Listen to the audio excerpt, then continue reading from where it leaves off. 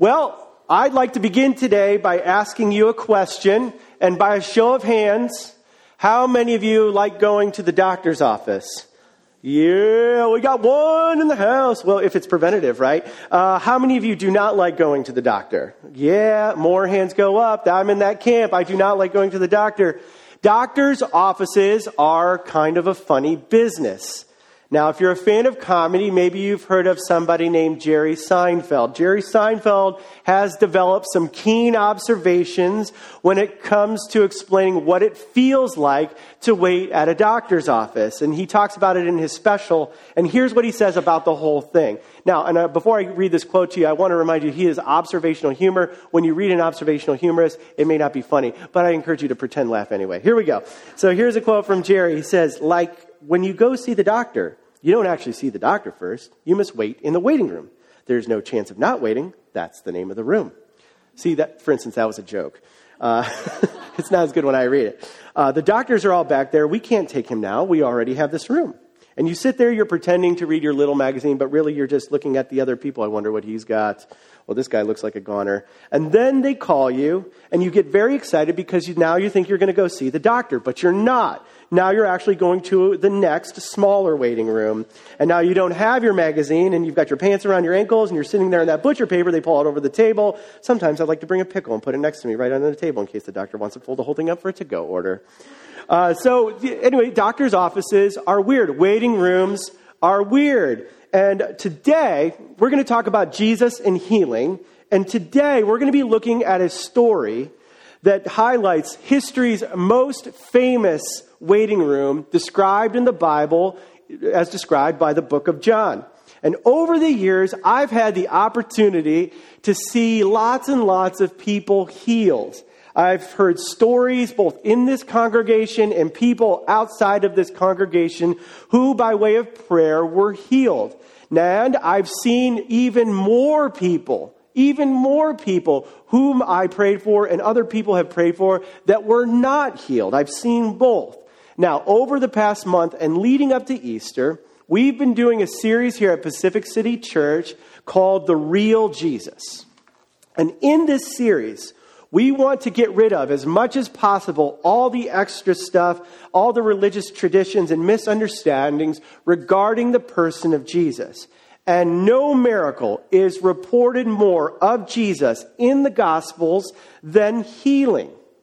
This is what we see. We see that Jesus healed. He healed adults. He healed children.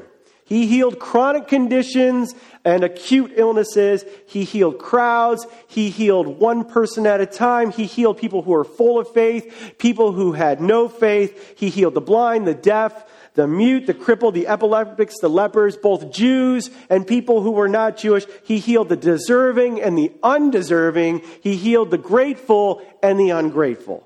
And it is impossible to properly understand the person of Jesus and the ministry of Jesus without taking a look at his ministry of healing. So I call today's talk, Jesus our Healer. I'm going to pray one more time and invite God's presence. Will you join me in prayer today? God, we are so glad that we get to come here. And God, I just come before you and I say that there are people here who need your healing. They need your touch. They need a breakthrough. They need you to heal them. God, there's other people here today that have people in their lives that need to be healed. And Jesus, I come to you and I say, you are the healer. I ask that you would help me to speak as I should. Help us to understand how you heal. And God, draw close to us this morning. In Jesus' name we pray. Amen. Okay, so we're going to be looking at a story about Jesus in John chapter 5. And we're going to be looking at it starting in verse 1. So if you have a Bible, you can follow along, or you can follow on these screens right here. It says this: sometime later, Jesus went up to Jerusalem for one of the Jewish festivals. Now there is in Jerusalem near the sheep gate a pool, which in Aramaic is called Bethesda, which is surrounded by 5 covered colonnades. Here, a great number of disabled people used to lie: the blind, the lame, the paralyzed. One who was there had been an invalid for 38 years. When Jesus saw him lying there and learned that he had been in this condition for a long time, he asked him, "Do you want to get well?" "Sir," the invalid replied. I have no one to help me into the pool when the water is stirred. While I am trying to get in, someone else goes down ahead of me. Then Jesus said to him, get up, pick up your mat, and walk. At once the man was cured. He picked up his mat and walked. The day on which this took place was a Sabbath. And so the Jewish leaders said to the man who had been healed, it is the Sabbath. The law forbids you to carry your mat. But he replied, the man who made me well said to me, pick up your mat and walk. So they asked him, who is this fellow who told you to pick up your mat and walk? The man who was healed had no idea who it was, for Jesus had slipped away into the crowd that was there. Later, Jesus found him at the temple and said to him, see, you are well again. Stop sinning, or something worse may happen to you. The man went away, and he told the Jewish leaders that it was Jesus who had made him well. Now, let me give you a little bit of background on this text. What do we read in verses 2 and 3? We read this. I'm going to repeat what I just read, just a couple verses. It says, now there is in Jerusalem near the sheep gate a pool, which in Aramaic is called Bethesda, which is surrounded by 5 colored colonnades. Here a great number of disabled people used to lie, the blind, the lame, the paralyzed. And John tells us that Jesus was by a pool. And archaeologists have discovered this pool back in the 19th century. And because of the discovery of the Dead Sea Scrolls, a bunch of scrolls that were hidden in a cave that gave us extra biblical material, we discovered those in the 1940s. We know that the name of the pool is called Bethesda. Now, Bethesda actually means house of mercy or house of flowing. And this pool was essentially like a doctor's office. It was like a waiting room that wasn't attached to another waiting room. It was a waiting room for the sick and the lame and the dying to potentially be miraculously healed. And what they believed is that sometimes an angel would come down and stir up the pool, and they would just flop their bodies into the pool, and they would get healed. Now, these Dead Sea Scrolls that I mentioned that were found in the 1940s also tell us that Bethesda was a place where the sick and the dying and the blind and lame would gather and wait for healing. And the reason I mention all of this to you, especially of those of you who wonder if you can rely on the Bible, you ask, can I trust the Bible? Can I trust that what I read about Jesus in the Bible is actually real? Is this history? Or is this just mythology? Well, the reason I mentioned the discovery of the pool by archaeologists and how it corroborates with the Dead Sea Scrolls, the reason I mention all this is to say that this is something that actually existed in history. The Bible is not a book of fairy tales that happened long, long ago in a galaxy far, far away. We know where this place was. Archaeologists dug it up, and we know what people used to do there. They used to wait for healing. And I have on the screen a picture of this pool, what it looks like today in the old city of Jerusalem. And the reason I'm sharing this with you is when we read the stories about Jesus, we're actually reading real facts from history. We're just not talking about belief systems here. This is actually something that took place. Okay, so with that being said, what does this story tell us about the real Jesus? The first thing is that the real Jesus sees the man and does something. The story tells us about a man who was an invalid for 38 years. Someone had brought him to the pools to get healed, but that person didn't stay. And in verse 7, we read that he has no one there to help him get in the pool when the water is moved. And in verse 6, we read something like this. It says, when Jesus saw him lying there and he had learned of his condition, he asked him, do you want to get well? Do you want to get well? Mercy in the Bible is always characterized by somebody seeing suffering. And it's not just a quick glance at it and then we look away. No. But it's a person who looks long enough to not only notice a person who is suffering, but it's to have your heart moved so that you will actually do something about it. So let me ask you a personal question. Do you look long enough to notice people who might be in pain? We can be so distracted with our own thoughts, with our own concerns, with our own anxieties, or we're so tethered to some sort of technology that's right in front of our faces that we don't see, that we don't look long enough to notice when people are in pain. And if you are listening to me today and you would like to begin to notice people who are in pain just a little bit more, one of the best ways that you can improve the way you notice is to pray. You say, God, give me eyes to see what the real Jesus sees in people. God, I want to see what you're doing. And if the Holy Spirit would reveal it to you to do something, would he reveal you to act on that, to stop, to pray for the person, to speak, to ask if you can pray for them? And don't just stop there. Don't just ask God for eyes to see, but pray that God would give you those eyes, but he would also give you the heart of the real Jesus to allow yourself to be an instrument of God to bring his healing to the world. It's not just that we see what's going on, but God, give me your heart so when I see someone in need, I can respond. You have to give me the thing that I don't have. That's the first thing. The real Jesus sees the man and does something for him. The second thing I see here is that the real Jesus works according to God's timing. We read in verse 5, one who had been an invalid for 38 long years. 38 long years. Why did Jesus choose to heal this man on this day? Why didn't he choose to heal him the day before or a week before or like 2 years before or like 38 years before? Why did he choose this day? Why did Jesus happen to visit the pool on this day and this dude was there at that time? Why was that the moment of healing and not a million other opportunities to heal before? And here's the truth. The answer is we have no idea. We don't know. Who can humanly fathom God's timing? In history, we see that God does usually one of two things. Either he's really quick, immediately acts. He sometimes acts immediately. And other times he seems slow to act, slow to fulfill his promise. And you know, you and I, the culture we live in, we are so formula and technique driven in the 21st century. Americans love control. We are control freaks. And we believe that we need to discover the next technique, the next formula for making something happen. And the difficulty we have in the 21st century is that the real Jesus cuts counter to our need for control in every way. With the real Jesus, it is never, if I do A, B, C, and then God must do D.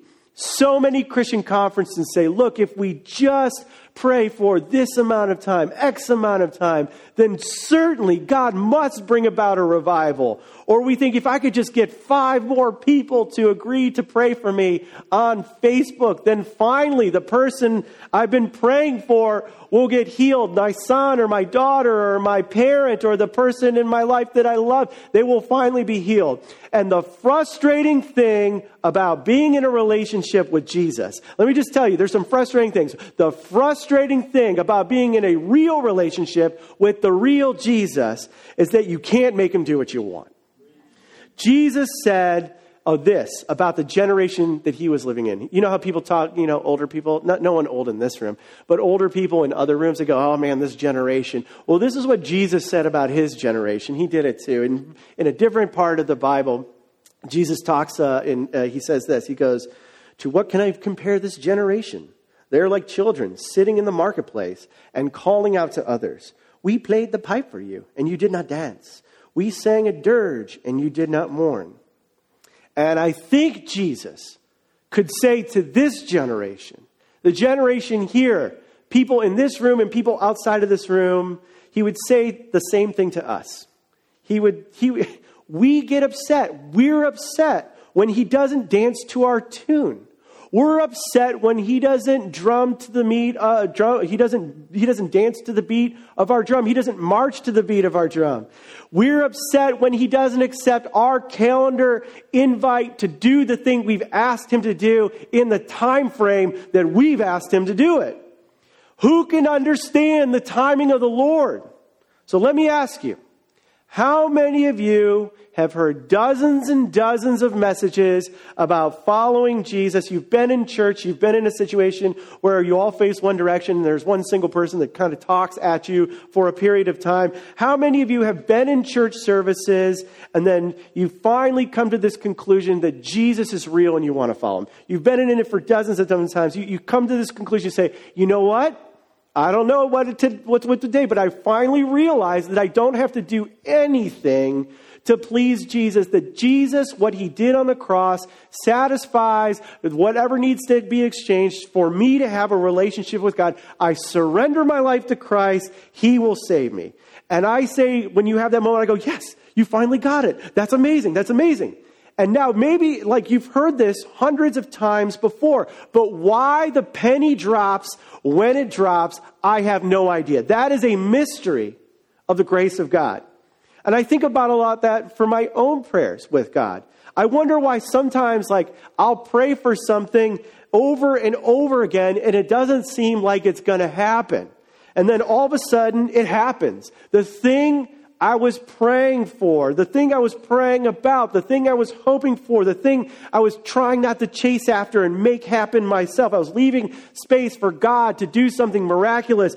It finally happens. Something finally breaks. I'm like, oh my God, it finally happened. I definitely say, oh my God. I'm like, oh my God, it finally happened. And the issue of God's mysterious timing of the real Jesus is it's not just so that we don't manipulate God. Like if I do a bunch of things, like he'll do what it's not just so that we don't treat him as a divine vending machine. The mysterious timing of God ought to fill every single one of us with hope. Every single one of us can be filled with hope. Because you know why? Because you can say to yourself, you can say, my son, I may have not seen my son or daughter healed. My father or mother healed, my sister or brother or my spouse or friend come to know the real Jesus yesterday. But that doesn't mean that the Lord won't move in them today. And Jesus, I may have not seen healing today. I may have not seen it healing last week or even last month or last year. But that doesn't mean that healing is not coming. Jesus tells us that the wind blows where it may. Who knows if today isn't the day of salvation? Who knows if today isn't the day of healing? God does things according to his timing. Next thing I see is that the real Jesus is not limited by the size of our problem or the worthiness of the recipient. This man had been an invalid for 38 years. And Jesus, after 38 years of waiting, Jesus, he just heals him. And we see in Luke 18, Jesus mentions this. He says, Jesus told the disciples a parable to show them that they should always pray and not give up. They should not give up. Don't ever stop praying for someone to experience Jesus. And if you want to see healing, don't ever stop praying for healing. Did you know this? Did you know that the real Jesus can crack the hardest nut? He has all the power and all the authority, and he can crack the hardest nut, and he can melt the hardest heart. And as I look around this room, I can see your faces. I see faces, and I connect those faces with stories about how God has worked miracles in your life. For some of you were hardened to God. You wanted nothing to do with him, yet in some miraculous way, in some spectacular moment or some quiet moment, there's something changed. Everything changed. The penny dropped, and you knew that you had discovered the most important thing in the world. And wouldn't you want that for a parent? Wouldn't you want that for a grandparent or a relative, a brother or a sister or a friend? Wouldn't you want them to experience that? There's no person, no sickness, no chronic condition, no political problem, no problem in our nation's capital, no problem internationally, no addiction, and no situation that is too hard for the real Jesus.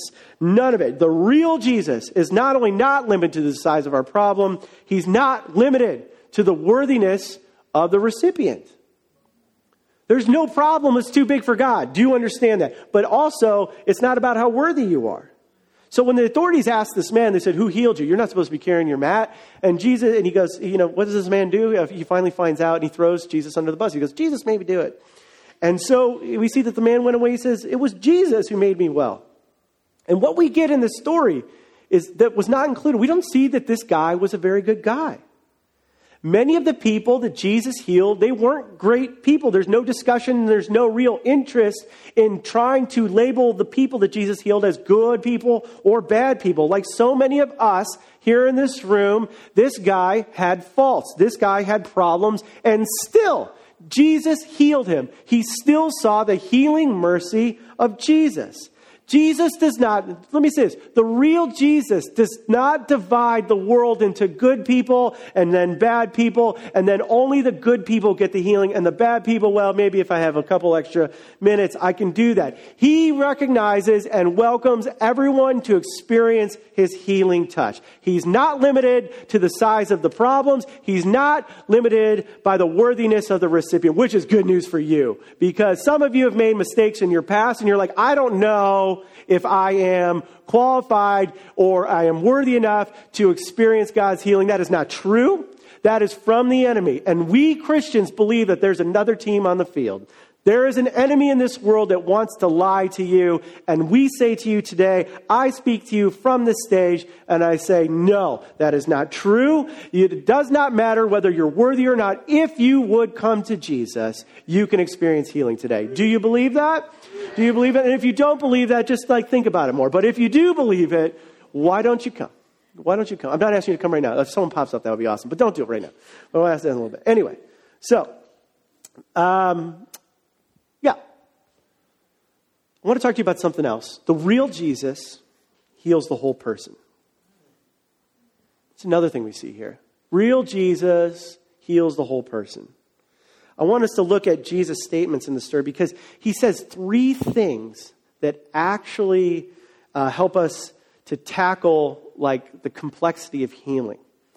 He goes way beyond physical healing here. He does more than that. Healing our physical bodies is really important to Jesus. That's what he does. But he wants to do more than that. He wants to heal the whole person. And so the first statement that we read really gives us an indication that it's not just about our bodies. It's more than that. The real Jesus actually heals us emotionally. Why would I say this? Well, put yourself in the man's position. Jesus comes to him. He's like, I heard about you 38 years. And the first question, he's sitting there by this pool that's supposed to heal him if he can kind of flop his body into the water in time. And Jesus' first question is, do you want to get well? What a rude question. What? I'm sorry. I thought you said, Jesus, do I want to get well? What do you mean, do I want to get well? What do you mean, do I want to get well? I'm lying here by the pool. Do I want to get well? What are you talking about? I'm at the pool. Throw me in the pool. Flop me in. I want to get better. What do you mean, do I want to? I'm here. I'm trying to deal with my depression. What do you mean, do I want to get well? I'm here at a therapist's office. What do you mean, do I want to get well? I'm going to AA. I'm going to NA. I go to an addiction group every Friday night. What do you mean, do I want to get well? What are you talking about? Yeah, I'm going to see a Christian counselor with my spouse to heal my marriage. What do you mean, do I want to get well? What do you mean? Why did Jesus ask this question? Well, therapists tell us there's something out there that they call secondary benefits to being ill, to remaining ill. People receive a benefit from not getting better. This is just the truth. Just because somebody goes to a therapist to receive some sort of therapy doesn't necessarily mean that they want to get well. And wise therapists know that clients may not get well because they form an attachment to the therapist and they build a relationship with the therapist and they feel connected to the therapist. And the longer they stay unwell, the more the therapist will continue to see them.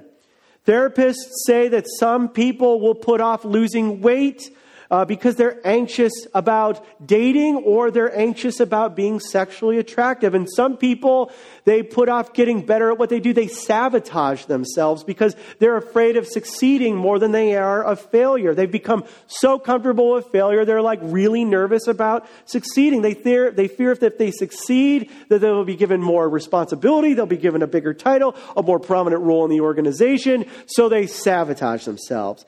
And some may go to marital counseling with no real good reason other than to just justify themselves in front of the pastor or the therapist or their mom that told them that they needed to go to the therapist. So just because somebody is going through the motions of lying next to a pool doesn't necessarily mean that they want to get well. Maybe it does, but it does not necessarily mean that. And the real Jesus, in all of his graciousness and kindness, he looks at him and he gets right into his divided heart. He looks right at his divided heart and his mixed motives, his ambivalence about getting well. The real Jesus, in the same way, wants to get at our divided hearts, at our mixed motives, whether it's going through a marital counseling session, whether we're fighting an addiction, or whether we just need to see God heal our knee or our acute headaches that we have all the time. That God wants to recognize our divided heart, and he asks us. He wants to, not really literally speaking, but it's almost like he looks us in the eye, and he says to us, "Hey, how much do you really want to change? How much do you really want to get this problem out of your life? Do you want to get well?" And folks, it's not as easy to answer as it might first seem. Do you want to get well? And what Jesus is getting at is he's healing the man emotionally. There's an emotional work that he's doing with this man.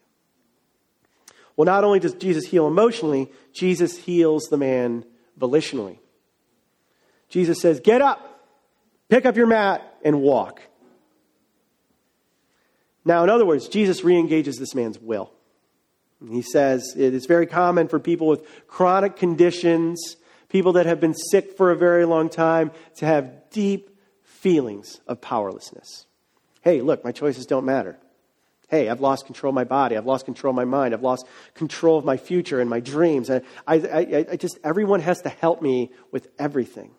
And the real Jesus isn't concerned about just taking care of this invalid man. He's actually concerned about healing the whole person. So he has this chronically ill guy, this guy that's been a long-term invalid. He actually invites him to participate in his own healing. He actually says, "Pick up your mat, walk. I'm not going to do for you the thing that you can do for yourself. I'm not going to do everything for you. I'm not going to lift you off the ground. I'm going to give you back your dignity. You are a man and made in God's image, and I give that back to you. You can do this part for yourself. I'm doing the healing, but just get up. Come on, just pop up. Just get up. Just get up."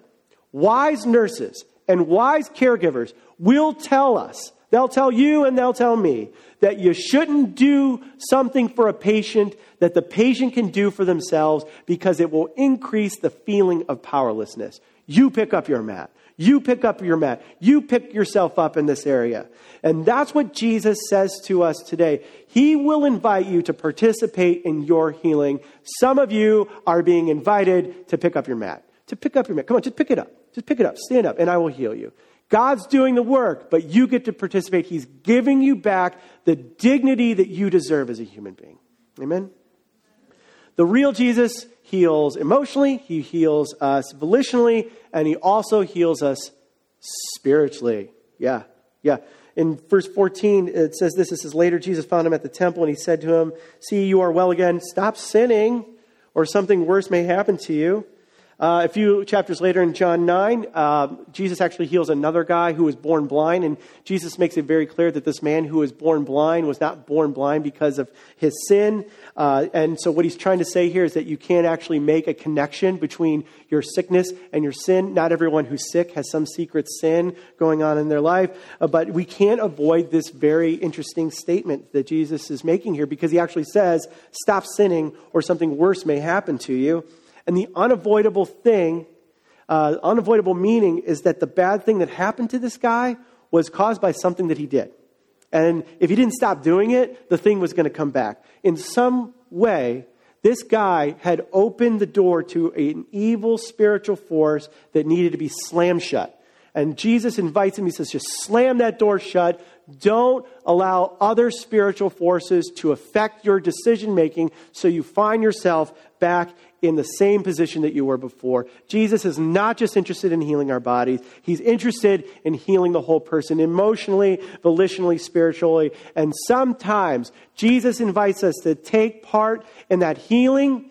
And if we want to see a full and complete healing, we participate in a full and complete confession and radically repenting and turning away from the things that may have got us there in the first place. So, here's the last thought I have for us today as we finish up. Today, we've talked about Jesus as healer. But what I want to say to you is this. The real Jesus will use anyone to heal. Will use anyone to heal. Jesus gave away his ministry of healing. He didn't just hoard it all for himself. He wasn't like one of these TV preachers with the beautiful gowns and they bring them up on stage and smack them so hard that they fall over. And he didn't say things like, look, I'm the only one that can bring healing. You must come to me and I'm the one that has to do it. Jesus gave his healing ministry away. First, he gave it to the 12 disciples. Then he gave it to the 70 who followed him. And then he gives us, you and me, his healing ministry today. And this is what he says in Matthew 28, right before when Jesus died and came back to life, and right before he left and ascended into heaven. If you're new to church and you don't know a lot about the Bible, that statement probably doesn't make a lot of sense. Happy to talk with you about it after the service. But Jesus came back to life and he ascended into heaven. What? Anyway, right before he left, this is one of the things he said. He said, therefore, go and make disciples of all nations, baptizing them in the name of the Father, the Son, and the Holy Spirit, and teaching them to obey everything I have commanded you. And surely I am with you always, even to the very end of the age. And one of the things, just one of the things, that Jesus commanded the disciples to do, and people who follow Jesus today, what he commanded us to do is to go out and do what? Heal the sick. Heal the sick. Participate with the Holy Spirit in healing others. The disciples were told to teach everything that Jesus taught them and teach them to obey what he commanded them. And that includes going out and healing the sick. The real Jesus, the way he set this up, is that he will use anyone to heal. Anyone. And what would it look like for Pacific City Church to become a people, not just a room, not just right now. What would it look like for us to become a people who were used by God, who are used by God to bring a little bit of healing to the city, to bring a little bit of hope to the city? What would it look like for God to use you? And when I say you, I'm not talking to the person who's sitting next to you on your left. And not the person who's sitting next to you on your right. I'm talking about you. What would it look like for God to use you? To bring physical healing and emotional healing, to bring spiritual healing. And in our current cultural climate, there's a lot of noise out there about what it means to believe in Jesus and to be a Christian and to follow God. And there's a lot of opinions out there too.